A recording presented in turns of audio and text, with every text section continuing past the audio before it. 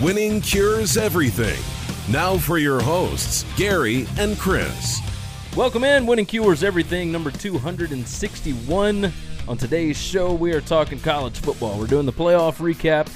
We will be doing the bowl recap eventually after all the bowls are done. But we also are going to preview the national championship game. We're going to talk coaching, hiring, and firings and whatnot. We thought we might be done. We were incorrect.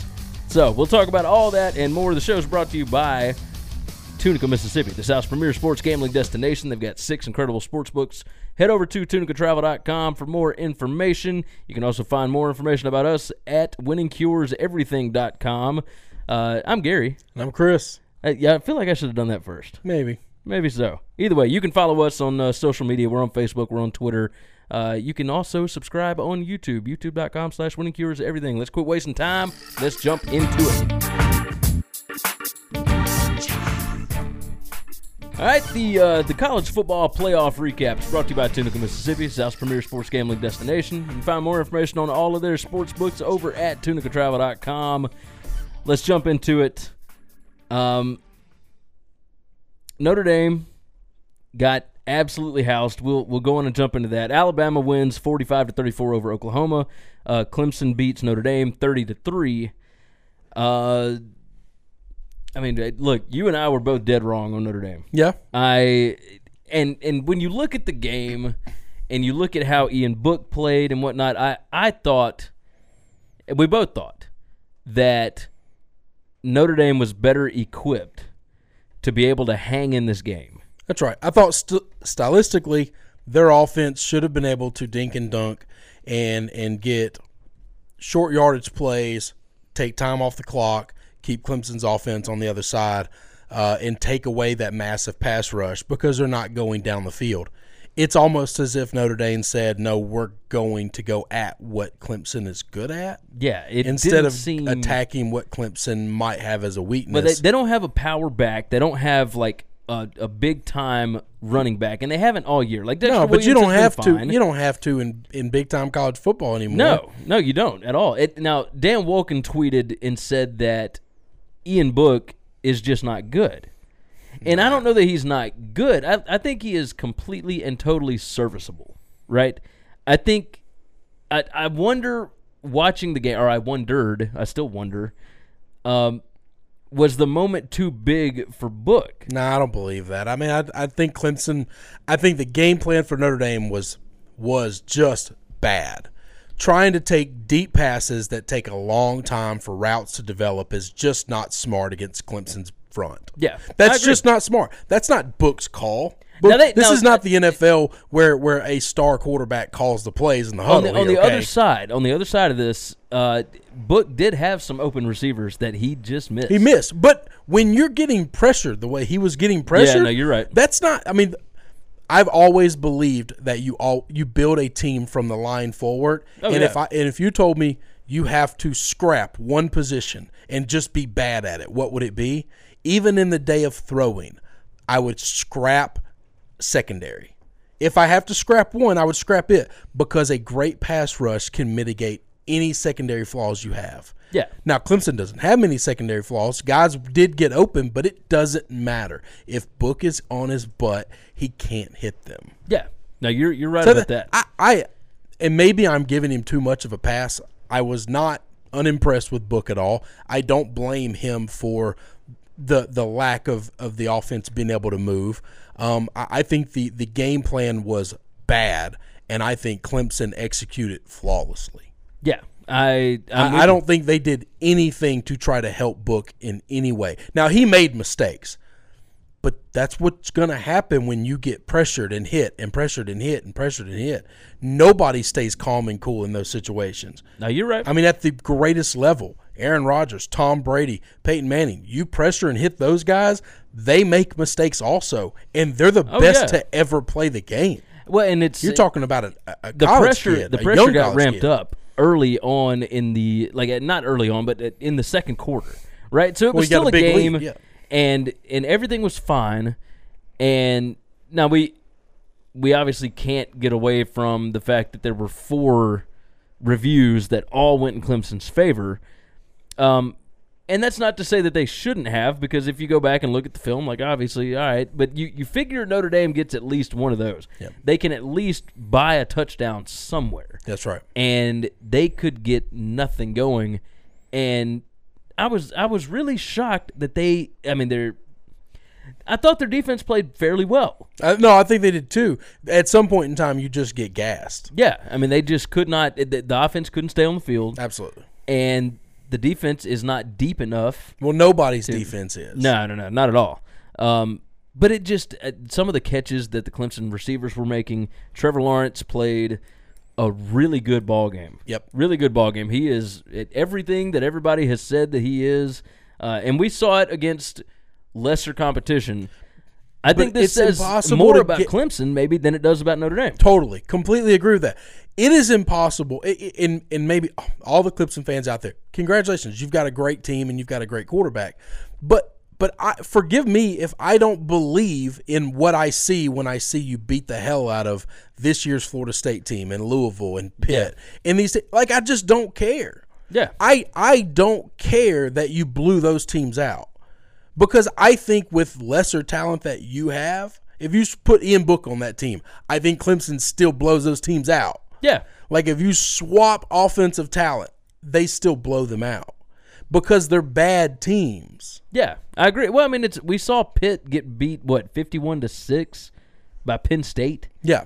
And Penn State is good, but we don't put them in the same class as Clemson, so it's like... And Notre Dame played Pitt close. But that's why I never look at I never compare games. I don't either. Because it's all completely circumstantial. That's it. Well, right? And you don't know what the other team is trying to do. If you got some injuries, and once you have a game in hand, you're starting to sub guys in, and you're not worried about blowing anybody. You don't care about style points. One of the things the playoff was supposed to do was get rid of style points. Yeah. And it hasn't. It hasn't. It hasn't at all. Let's talk about Oklahoma and Alabama. Alabama jumps out 28-0 lead. This killed the ratings, by the way. Yep. Which you would assume it will. Neither one of these games had as many viewers as the SEC championship game. But now, is that because of the games themselves? Yes. Is it because of? I think it's a combination. I think it's the date on which the game happened. December 29th is not a usual big-time college football day. I don't know that matters, Gary. I don't know that anybody cares. I think at all. It's a Saturday, and we're watching football. It's what we were bred to do is watch football on Saturdays. So I don't think it matters at all the date. I think it was just I think the games. Quality of entertainment was bad. Yeah, because at second quarter, Clemson is up 23-3. Yep, ball game, and that's ball game. Alabama's up 28-0, and they're up 31-10 at the half. And Saban is what? What did it say? Like 104-1. I mean, but that's stats after being up by 21.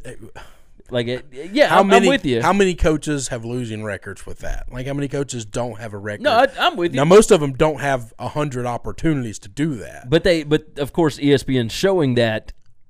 Going into halftime, it's like it's bad. Oh, so you're saying that there's no chance? Yeah. Why are we watching this? Then we don't need to watch anymore. Yeah. I mean that's Lincoln Riley. I think showed well in this game. I didn't like the 2 field goals. I thought when they have 28 points and you have nothing, and you settle for 2 field goals when you have that kind of offensive explosion, you have to score touchdowns. You have to know that this field goal is worthless. It helped them cover. Yeah. The 2 field goals absolutely helped them cover the bet, but other than that, they did nothing. Now, if they convert those 2 into touchdowns, if they could just get one of the touchdowns, if they get 2 touchdowns and the score stays the same, they win the game. Yeah. Now, Alabama obviously is going to play differently if they score those 2 touchdowns. But if you score one of those touchdowns, you're talking about a crazy close game. Yeah. And it's anybody's ball game then. Yeah, no, I agree. I do think that Lincoln Riley had a good game, but he made 2 crazy conservative calls. I guess just on those field goals, just being a little afraid. Early in the game, Alabama was obviously they had Oklahoma's offense read. They had understood what it was, and Kyler, to his credit, adjusted well, realized, all right, I'm going to have to get out of the pocket. We're going to have to call plays that make me get out of the pocket quickly. It was really funny. Early on, one of the first 2 drives, Kirk Herbstreit starts talking about, and you and I talked about this before, how Oklahoma's offense gets the ball out in like 1.5, 2 seconds. You can't pressure them. Alabama got to the quarterback in like 2.9 seconds, and Herbstreit is going, "You held on to the ball too long." Yeah. And less than 3 seconds. I'm like, less than 3 seconds, and they're already on him, and he was making inaccurate throws, and et cetera, et cetera. So it was interesting. I think Kyler showed NFL scouts, like, okay, he's explosive, he can make plays and whatnot, but this dude is like probably 5'8", and it hurt him in this spot. Like he made some incredible plays, incredible throws, but I think it did hurt him. I think after that game it was crystal clear he's off to play baseball. Yeah. I mean, that's what I would do. Oh yeah.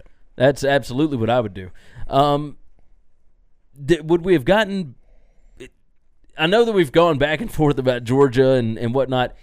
We might have gotten a better game. We definitely would have gotten a better game had Georgia played either of these teams. Yeah. But I've seen Georgia play Alabama twice. Yeah. I know how that game ends. The chances that you believe Georgia is going to play another perfect game to start the game, get a big lead on Alabama when nobody's done it in 2 years. Forget Alabama. But Georgia. Just look at Clemson. Well, Alabama and Clemson are pretty damn equal right now. So the odds of them doing it a third time and then not blowing that lead, I just don't understand why they think that we're going to get a different result. Now, we would have gotten a better game. No question we would have gotten a better game because that's a legit power team. Yeah. That can play with anybody. I just don't think we would have gotten an outcome that's any different. No, I'm with you. Most impressive player from either of these games. Who would you go with? Trevor. Yep. You're probably right. He was lights out. No, I think you. If it wasn't him, then oh my God! I would go. Like I think Tua did really well. I like Josh Jacobs from Alabama. Oh my gosh! For who? The running back for Clemson. Travis Etienne. Yeah. He would be the other one. I mean, he is super fast. When it's ready to ice a game, that's the one thing that they have the ability to wear if they want to not get Trevor hurt, if he's ever getting pressure, which he didn't get pressured a lot.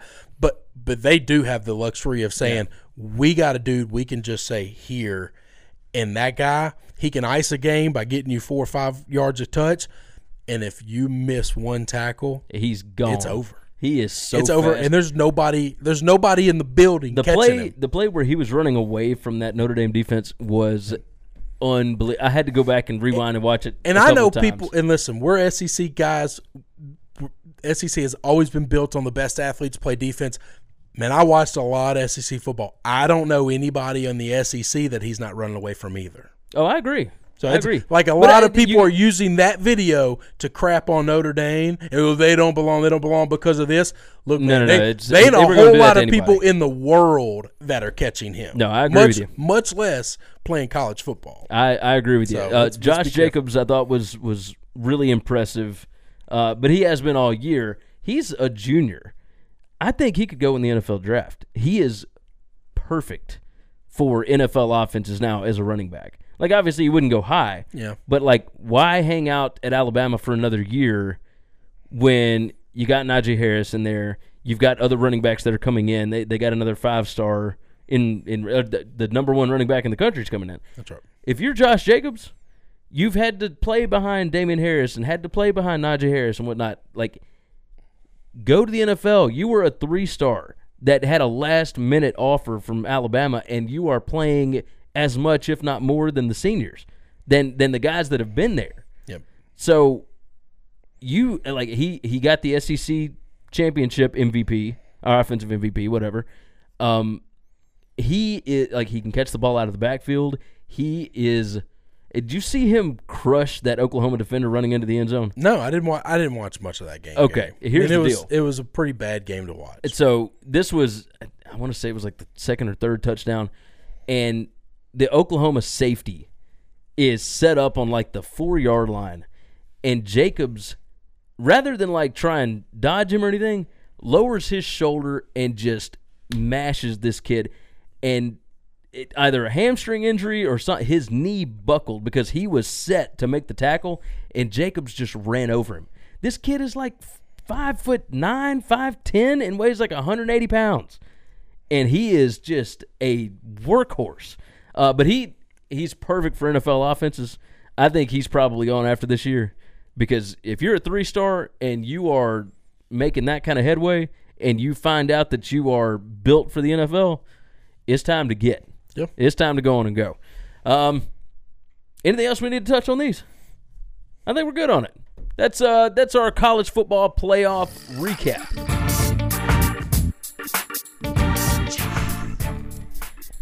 College football national championship preview brought to you by Tunica, Mississippi, the South's premier sports gambling destination. Are we going to make gambling picks on this? I mean, we can kind of give a lean at least, or if we feel strong about it, we'll just go and give it right now.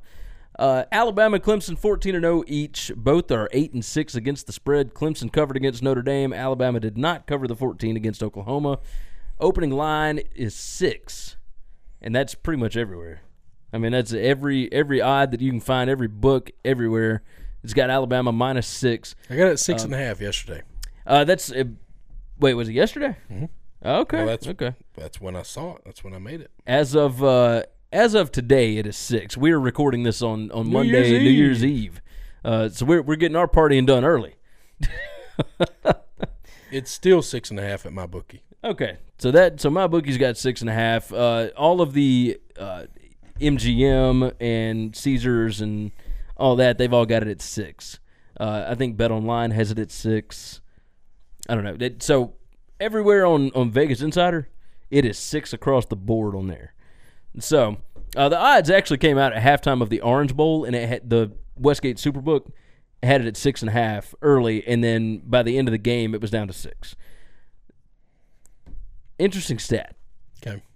Alabama and Clemson are 106-4 in games not against each other the last 4 seasons. Okay. Is that ridiculous? Speaks to the world of college football. You and I went back and forth about this. I think that this is incredibly impressive. I do not. And you don't. I do not. I think I said it before the season started that college football is going the way of the NBA. And I think it's worse than the NBA. Oh, as far as it's predictable. It's the most predictable. It is the same teams, and all the rules are set to benefit the same teams over and over and over again. The richest of the rich. That's right. If you are an elite, you will stay an elite.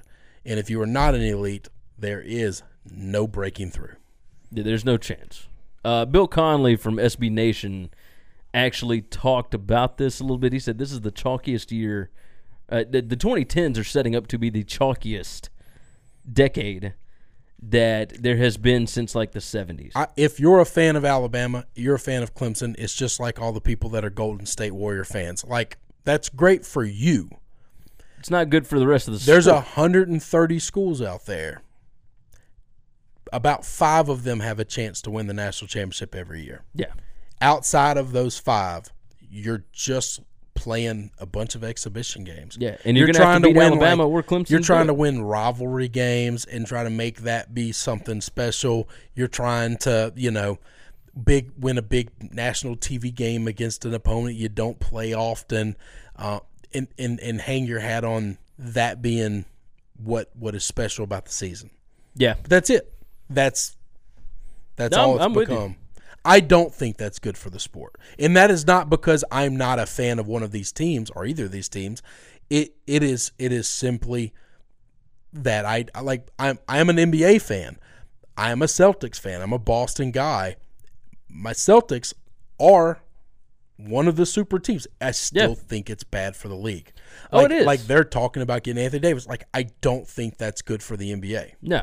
Because you're going to have 4 relevant teams, and that's it. You've got 4 teams. Like, it's the Warriors right now and, like, the Raptors and the Celtics, I guess. And the Raptors, we don't even know if they're going to hang around. But either way, off NBA. But we're like, it's just the same thing. It's the same thing. It's predictable. And it's going to be Alabama, Ohio State, which Oklahoma, Clemson. Even Ohio State and Oklahoma can't seem to get there every year. That's right. Which is, I mean, at Ohio State, even when they do make it to the college football playoff, like, they haven't scored. No, I mean, they won the first one. They won the first one. But then since then, I mean, they've gotten shut out. It's just. But, like, hang on. Let's time out for a minute. You literally just blah'd over, well, they won the first national championship, and since then they've done nothing. Like, winning a national championship is something that used to happen once every 20 years for a school, Gary. No, I'm with you. I'm not saying that's not impressive. And the fact that they won one, and this is a team I hate, so you're making me talk good about Urban Meyer and Ohio State. Oregon was in that one too. They won one. And Florida State. They freaking won it. It's only been 4 years. They've only made one other playoff. They can't keep getting back there. That's why I'm saying it's impressive what Alabama and Clemson are doing, because one loss in the wrong spot. All the rules are set. No, the one loss in the wrong spot. Alabama's had that one loss and so still got there. And so is Clemson and still got there. It's because other teams keep losing. Like, so that's point, just not true. At some point over the last 4 seasons, somebody should have been able to knock these guys off other than each other. Why should somebody have been able to do that? Because history dictates it. History says they already have the best players. Then this year they're going to get all the more best players, and they already have the biggest budgets and the biggest coaching budgets and the best coaches, and they're not losing those coaches. And if they do lose a coach, nobody's really worried about the guy they lost. So why should somebody else have taken their place, Gary? You can't win without talent. But you get the best talent over and over and over again. How the hell hard is it to win when you've got all the best players? It sets you up to keep winning. I understand that. But that's what I'm saying. Georgia, Ohio State, Oklahoma, Michigan, all these teams. Well, Georgia's been only doing it for 2 years. They had top 5, top 10 classes every year under Richt.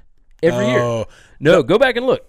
Because top 5, I will challenge you on that. Okay, show me Richt's top 5 classes. We will go through. Decade. I'll put that in the comments, by the way, and you leave your opinion on this in the comments. Tell us what you think about this. There's a massive difference between top 2, 3, top 5, and top 10. There's a massive difference in talent on that. Agreed. And it's all LSU, my team. LSU is a number 4 recruiting class, or top 5 recruiting class in the SEC right now, in the nation right now. Which is also top 5 in the SEC. Hang on. Yeah. They're 4th in the SEC. They're 3rd in the West. Yeah. What the hell does that help? Oh, they're a top 5 class.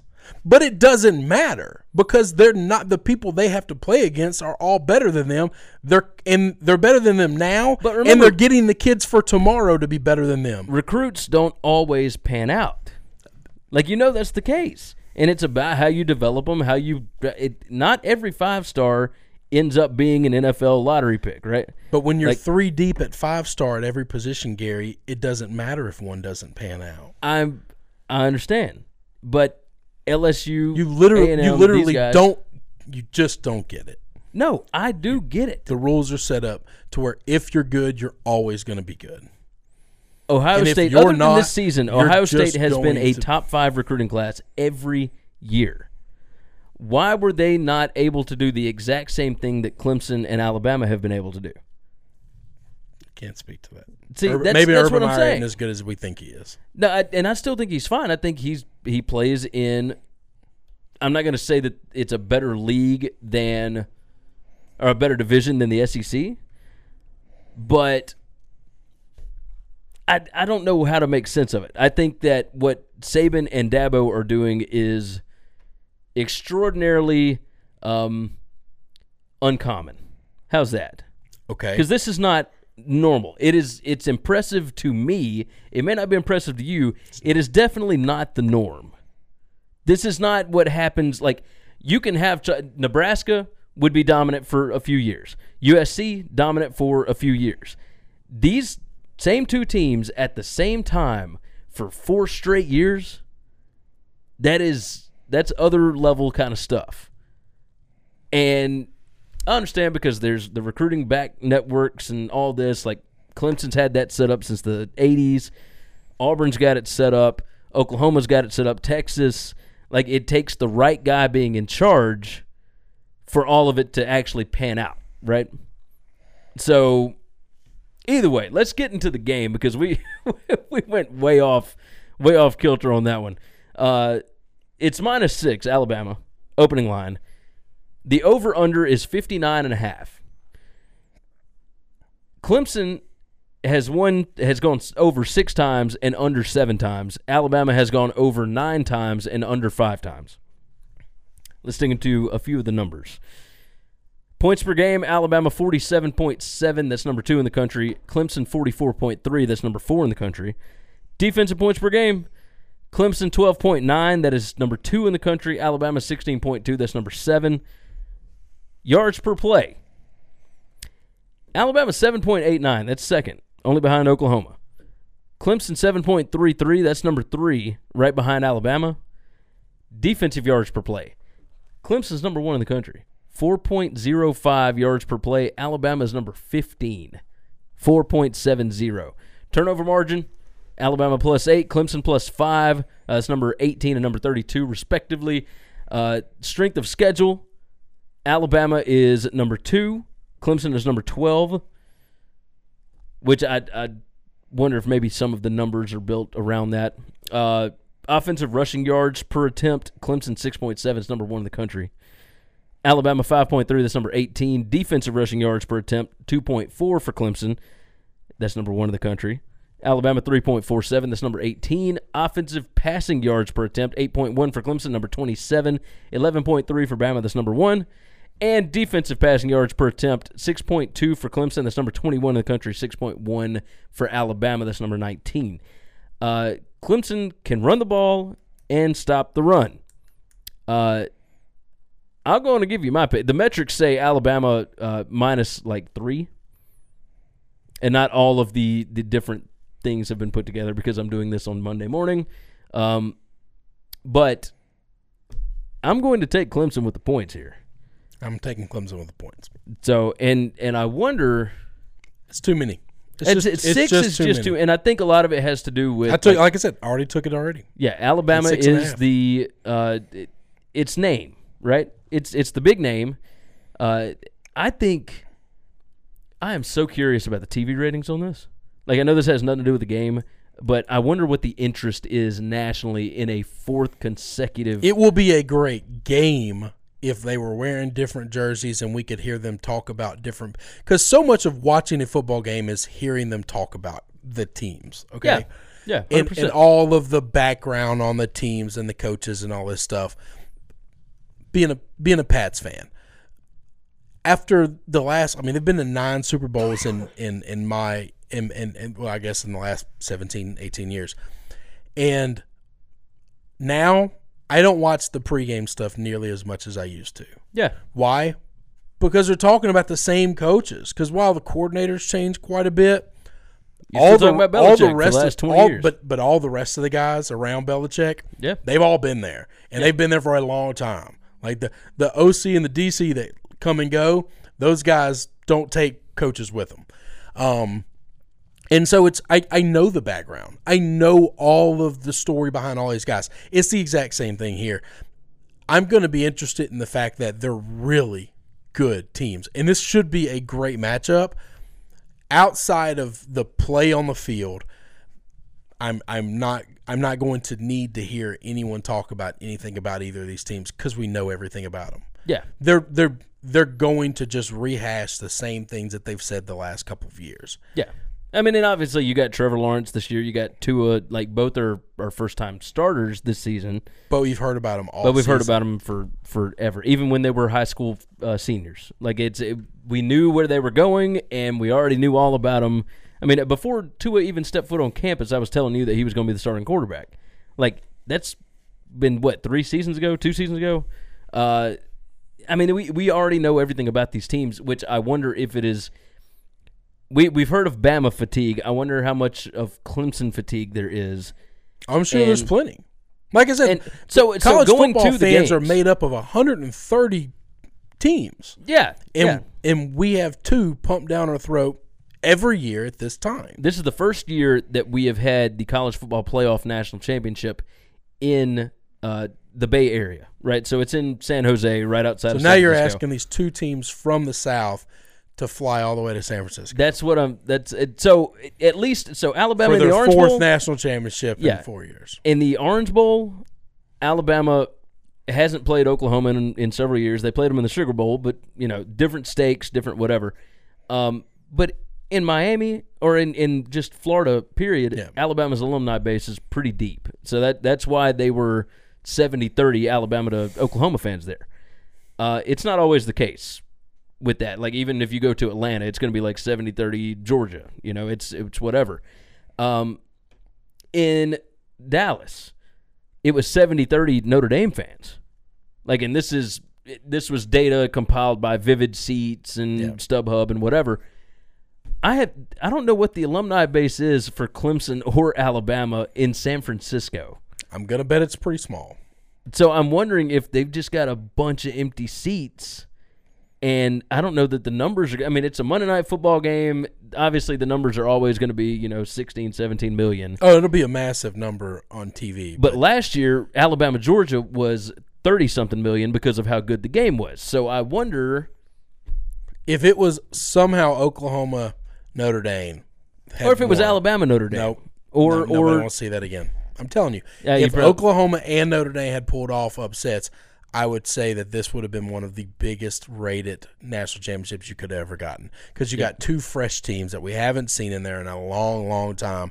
They just beat two powerhouses, the two bullies on the block, and they both have extremely large national fan bases. Yeah. No, you're right. And I mean, Notre Dame would sell the thing out because, I mean, they've played like 5 times in the state of California this year. I mean, they got fans out there. Oh, they got fans everywhere. So it's just one of those things where, the number will be big because it's Monday Night Football and it's a national championship and it should be a great game. I don't know that the story is interesting to anybody. No, and I don't know how many. My grandmother will be there. Like, she goes to every national championship game, every Alabama game, whatever. But she told me at Christmas that, hey, like, if we win Saturday, I'm flying out next Friday. I said, good gracious, like, are you sure you want to go all the way out there? That's a long flight and everything else. But I will admit this, it's a beautiful place out there. Like, there's a lot of concrete, but the area, like Palo Alto, all that, because you're 15 minutes from Stanford. Yep. Out there. And Levi Stadium so I went and visited Levi Stadium last summer. Beautiful place. Great stadium. Looks awesome. Don't know how many people are going to care enough to go. That's an expensive ticket. That is a long plane flight. After you've been buying them for the last decade. Yeah. I mean, it's 4 straight years playing the same team. I don't know how much people care. College football, we got to fix something. Faux show. All right, that's our Alabama Clemson preview.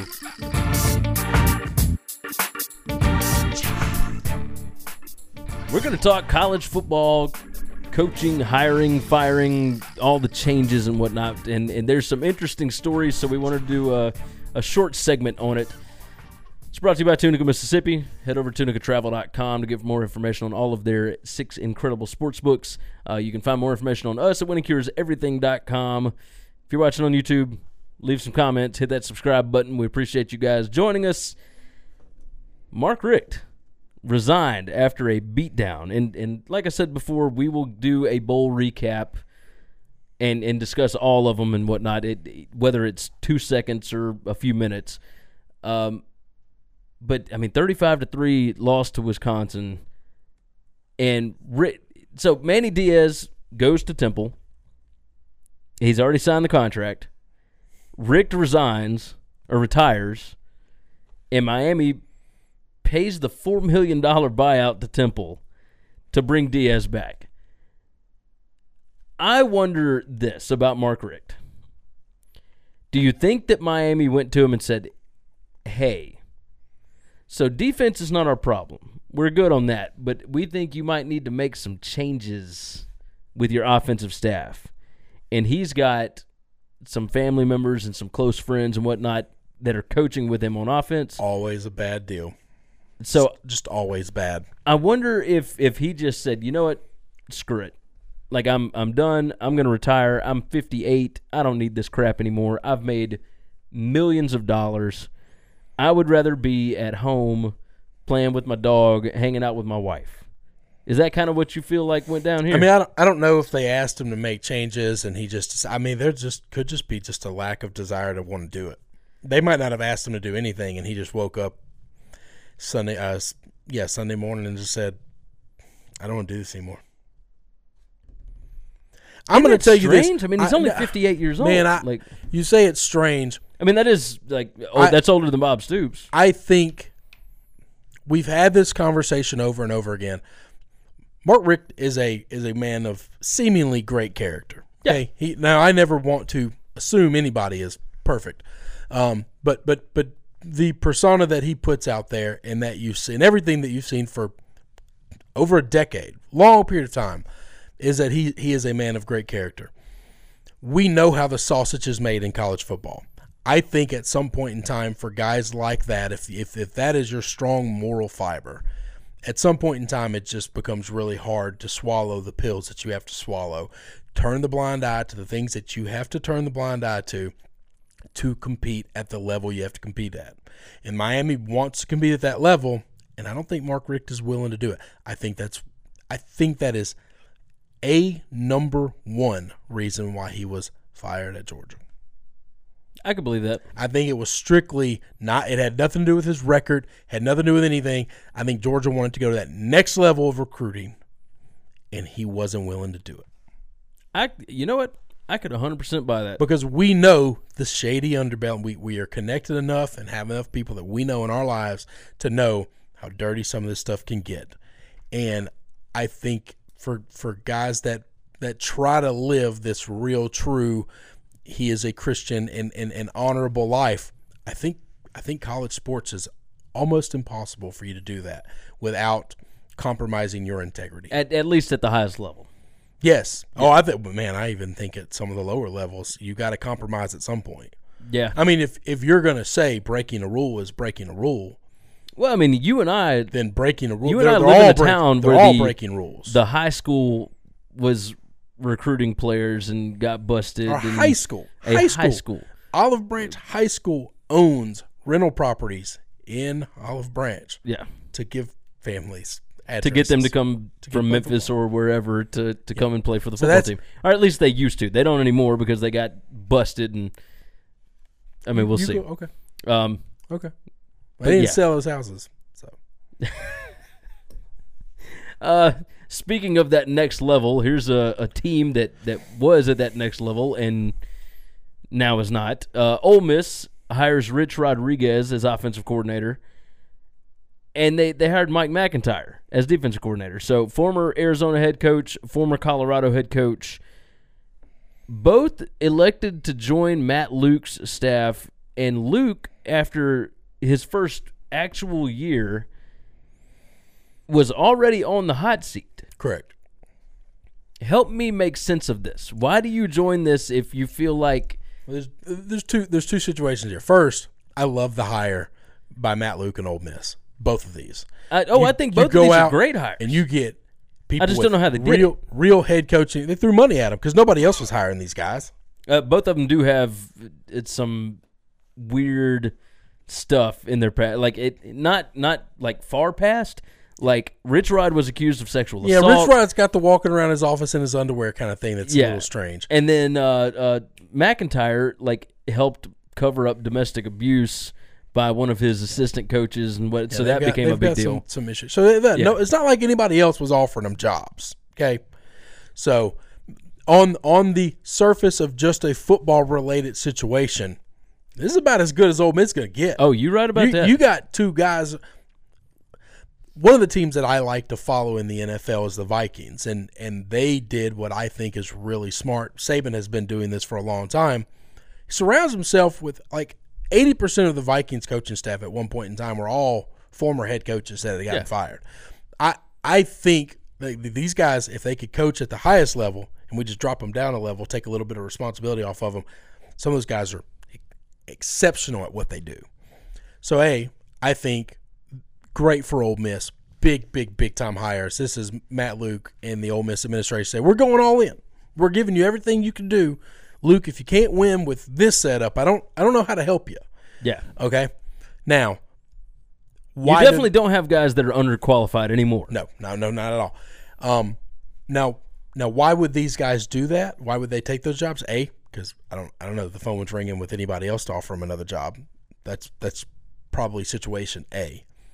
But also B, I think if one of them does really well and wins over the fan base in Oxford, but for some reason the team doesn't do well, I think they're the first people to get interviewed for the job, because I do think when Matt Luke is gone, I think they will clean house completely of everyone that was there from the past. Yeah. And so they would say, Rich Rod or Mike, this is your show. You're now the head guy. You're now the head guy. Everybody else is gone. Hire whoever you need to hire, and now we rebuild. And I don't know that either one of those guys are the right guys to make that. I just think if I'm them, the reason I take that job is it's easier to get a job while you have a job. And or if you do a great job, somebody else comes calling. If West Virginia bumbles this next hire in the next 2 years and Rich Rod does well at Ole Miss, then I could easily see him maybe going home. I mean, I don't know. Did he burn enough bridges when he left there for Michigan? I don't know the answer to that. I doubt that. But you see what I'm saying? Like it wouldn't shock me. So you do a good. You got to take a job just to build your resume to show people, hey, I haven't lost my touch. Yeah. No. Okay, I'm with you. You brought up West Virginia. We'll circle to that by going the route of Major Applewhite was fired at Houston. I guess I'm working under the assumption that this has happened. This has not, and this is kind of rumor and speculation. Yet. So the West Virginia job is not open as of we are recording on New Year's Eve. Dana Holgerson's buyout goes down by what, $2.5 million after today, like tomorrow. So, so Major Applewhite fired at Houston. A couple of years ago, the Houston president came out at one of their holiday parties and said, success has been defined at Houston as 10-2. We fire coaches for 8-4 seasons. Yeah. And Major went, 7-5 last year, 8-4 this year, ended up and just got embarrassed at a bowl game. Yeah. 70-14, something fierce. Yes, just set records for how bad you got beat. No, what's funny is by an Army team that hadn't put up a lot of points against a lot of people. They had a good offense. They were very efficient. Yeah. They had dropped 60 on anybody. Well, they beat, San Jose State 52-3 or something, but they hadn't beaten anybody 70-14. They hadn't scored 60 on anybody, and you just went into Houston and in a bowl game situation, and that was as one-sided as you could ever get. Yeah, it was really, really bad. They scored 14 of those points after about 40 of the other points were already scored. So I'm curious if some of this had to do with Applewhite and his relationship with his star player. Yep. Ed Oliver. Yep. The other side of this is I'm surprised Applewhite wasn't fired on the sidelines.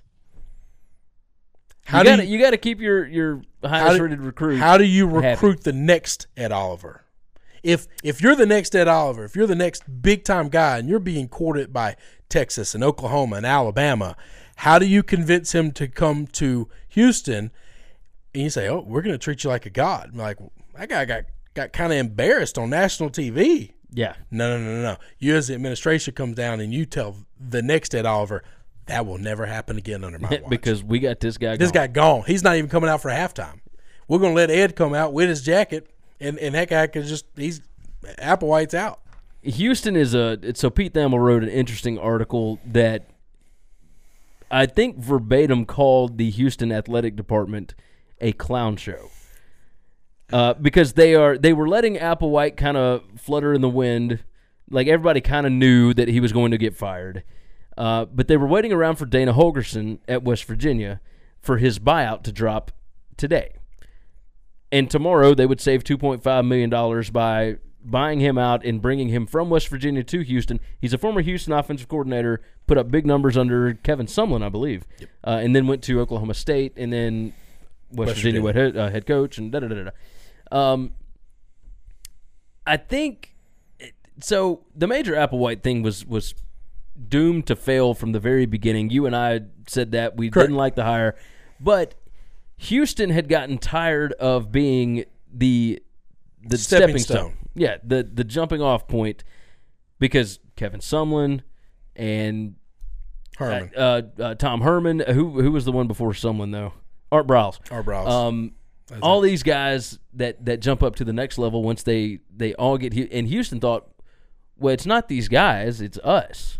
So we can just hire anybody. And that is very obviously not the case. You got to have the right guy. This was bungled from the beginning, and they put a coach in. They're going to have to pay Applewhite pretty good. So let me ask you a question. Let's get back to Pete. Let's get back to Pete Thamel's article.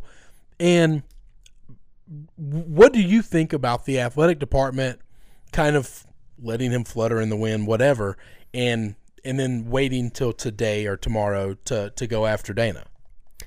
I am okay with waiting to go after Dana. I think the moment that it becomes public knowledge that Applewhite's going to be fired, you have to do it then. You cannot let this guy just sit for like a week, because it had been like a week. Everybody knew forever. You got to cut bait then. Like and then go through, quote, coaching searches and whatever.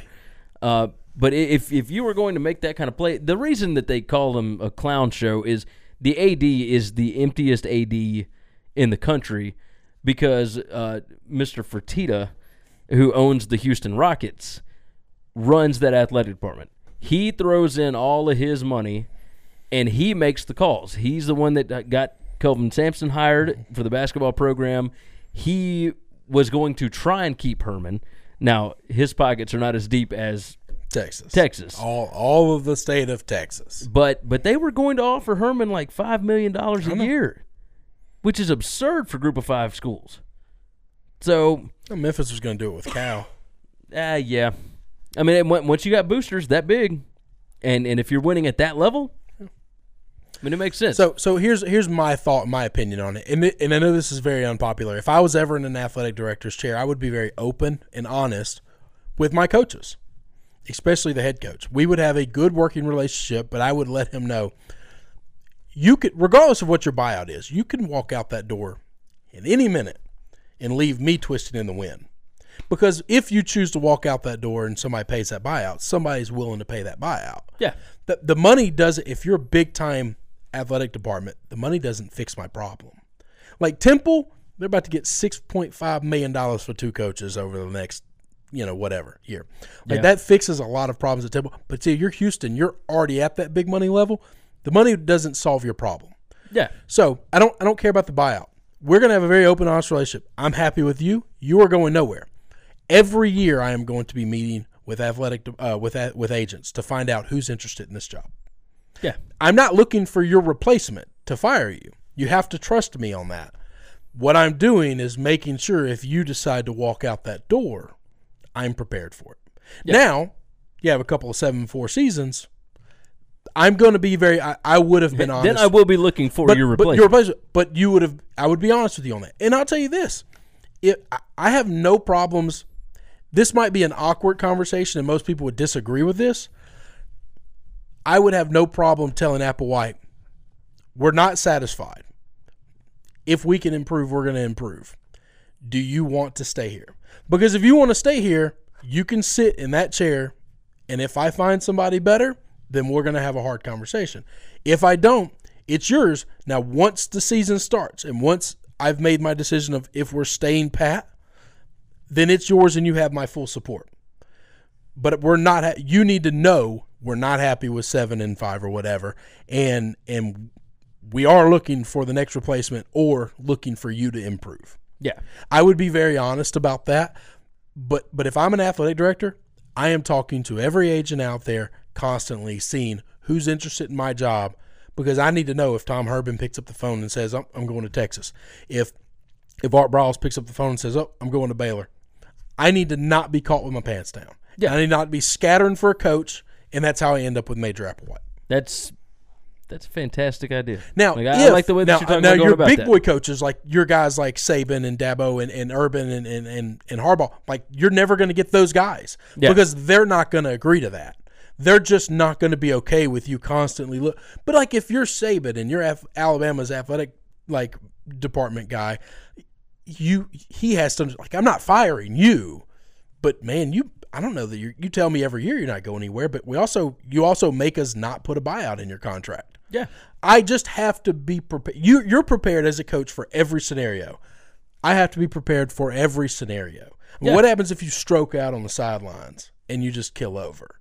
I have to be prepared for it. You get hit on your way here by a bus. Like I have to be ready for all situations. I can't just get caught off guard. And the good ADs are, right? Well, I don't even think the good ADs are. I think they get lucky because I don't think any of these ADs are doing that because I think they're so afraid of offending or hurting the coach they have. You can't talk about a job unless it's open. You know how the media just crushes people. Yeah, if the job's not open, you can't even. Why not? Well, Alabama's AD, Greg Byrne, has spoken openly about, Saban is here and he is ours as long as he will be here and et cetera. But he's got a list. Yeah, and he's had a list from day one that is just in his desk drawer. In every 6 months, and I need to talk to those people's agents. I don't need to talk to them specifically. No, just talk to the agents. I just need to communicate with their agents. Yeah. Are they still maybe possibly interested in this? Yep. And then if you're Alabama, it's easy to do because you pick up the phone and call anybody, and everybody would be fighting and clamoring to get that job. Which is why the Ohio State thing was still kind of weird, right? The Ryan Day hire. If you're Houston, you need to be a little bit better prepared. So I really don't have an issue with them kind of letting him twist in the wind, I guess, and whatever. I'm very interested in this. If this happens, Dana Holgorsen takes this job, this will be the first successful Power 5 coach to willingly step down and go to a Group of 5 school, which tells me I'm on to something in that the American is not far away. I think the other coaches around the country see the American as not far off from being a Power 5 school.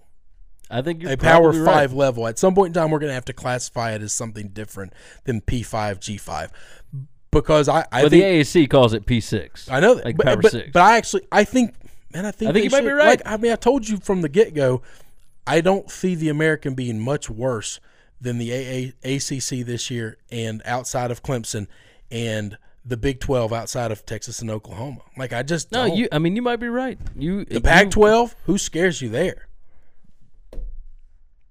You don't think maybe Oregon next year? You don't, but I'm talking about this year, right now. Year, no, you don't think nobody. UCF, Memphis, South Florida, Temple, Cincinnati? Well, Houston, I'll tell you this: think those teams can score on those other schools? No, they can, but they're not going to stop anybody. But they play Big 12 defense. Nobody stops anybody. The AAC in the bowl season has not lived up to expectations. I don't care. Those are exhibition games that do not matter. I know, but they're still played, and it still sets a narrative, right? There's for whatever reason. I know we make a story out of something that we're just manufacturing. But yeah. Last year the big narrative was the Big Ten went 8-1 against the. That's right, and that made them the best conference in football. Yeah, and now they can't get somebody in the playoffs. Yeah, it's just crazy. Did we ever talk about Urban Meyer?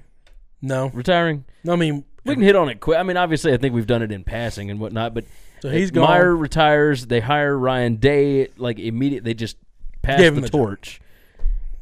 Was that surprising to you? I mean, it's Ohio State. You can hire pretty much anybody you want. But they haven't in the past. I mean, they did the same thing when they lost Tressel. When they had to get rid of Tressel, they kind of did this. They just promoted somebody from within. Well, they did for a year, but that's because Tressel was fired in like May. But I just think that's kind of the way they like to do things. I think they've got something that's working. They've already got their network built. That's right. I think they're working under the assumption that if Day does successful and the network stays fine, then great. And if not, then they'll find the next Tressel. They'll find the next Urban. Yeah, they got Tressel from. What was it, Youngstown State? I mean, that's not where you would normally get a major coach for somebody like Ohio State. All right, that's going to wrap up the show, the college football show for today. We will be back, I'm sure, talking about whether or not Holgorsen did take the job. If he doesn't take the job, that's going to be interesting for Houston. But I'm sure they will find somebody interesting. And We're not going to talk again until after the national championship, are we? Nope. Whew. All right. Well, wow. Lots of coaching stuff. We'll talk more next week. It's time for the rundown. Remember, check out winningcureseverything.com. You can give us a like on Facebook, facebook.com/winningcureseverything. You can follow us on Twitter @winningcures. You can follow myself @GaryWCE. You follow me at Chris B. Giannini, ChrisBGiannini. You can also email the show. That's winningcureseverything@gmail.com. And we now have a voicemail line. That number is 551-226-9899.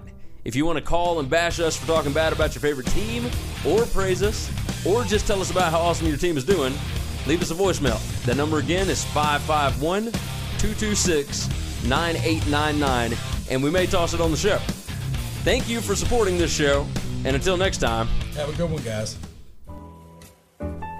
Hey, don't forget, subscribe to the Winning Cures Everything podcast on iTunes and make sure you leave a review. For every 25 written 5-star reviews we get on iTunes, we are donating to St. Jude's Children's Hospital and Le Bonheur Children's Hospital in Memphis, Tennessee. So subscribe and review on iTunes, SoundCloud, Google Play, and all your favorite podcast apps. Remember, the Winning Cures Everything podcast.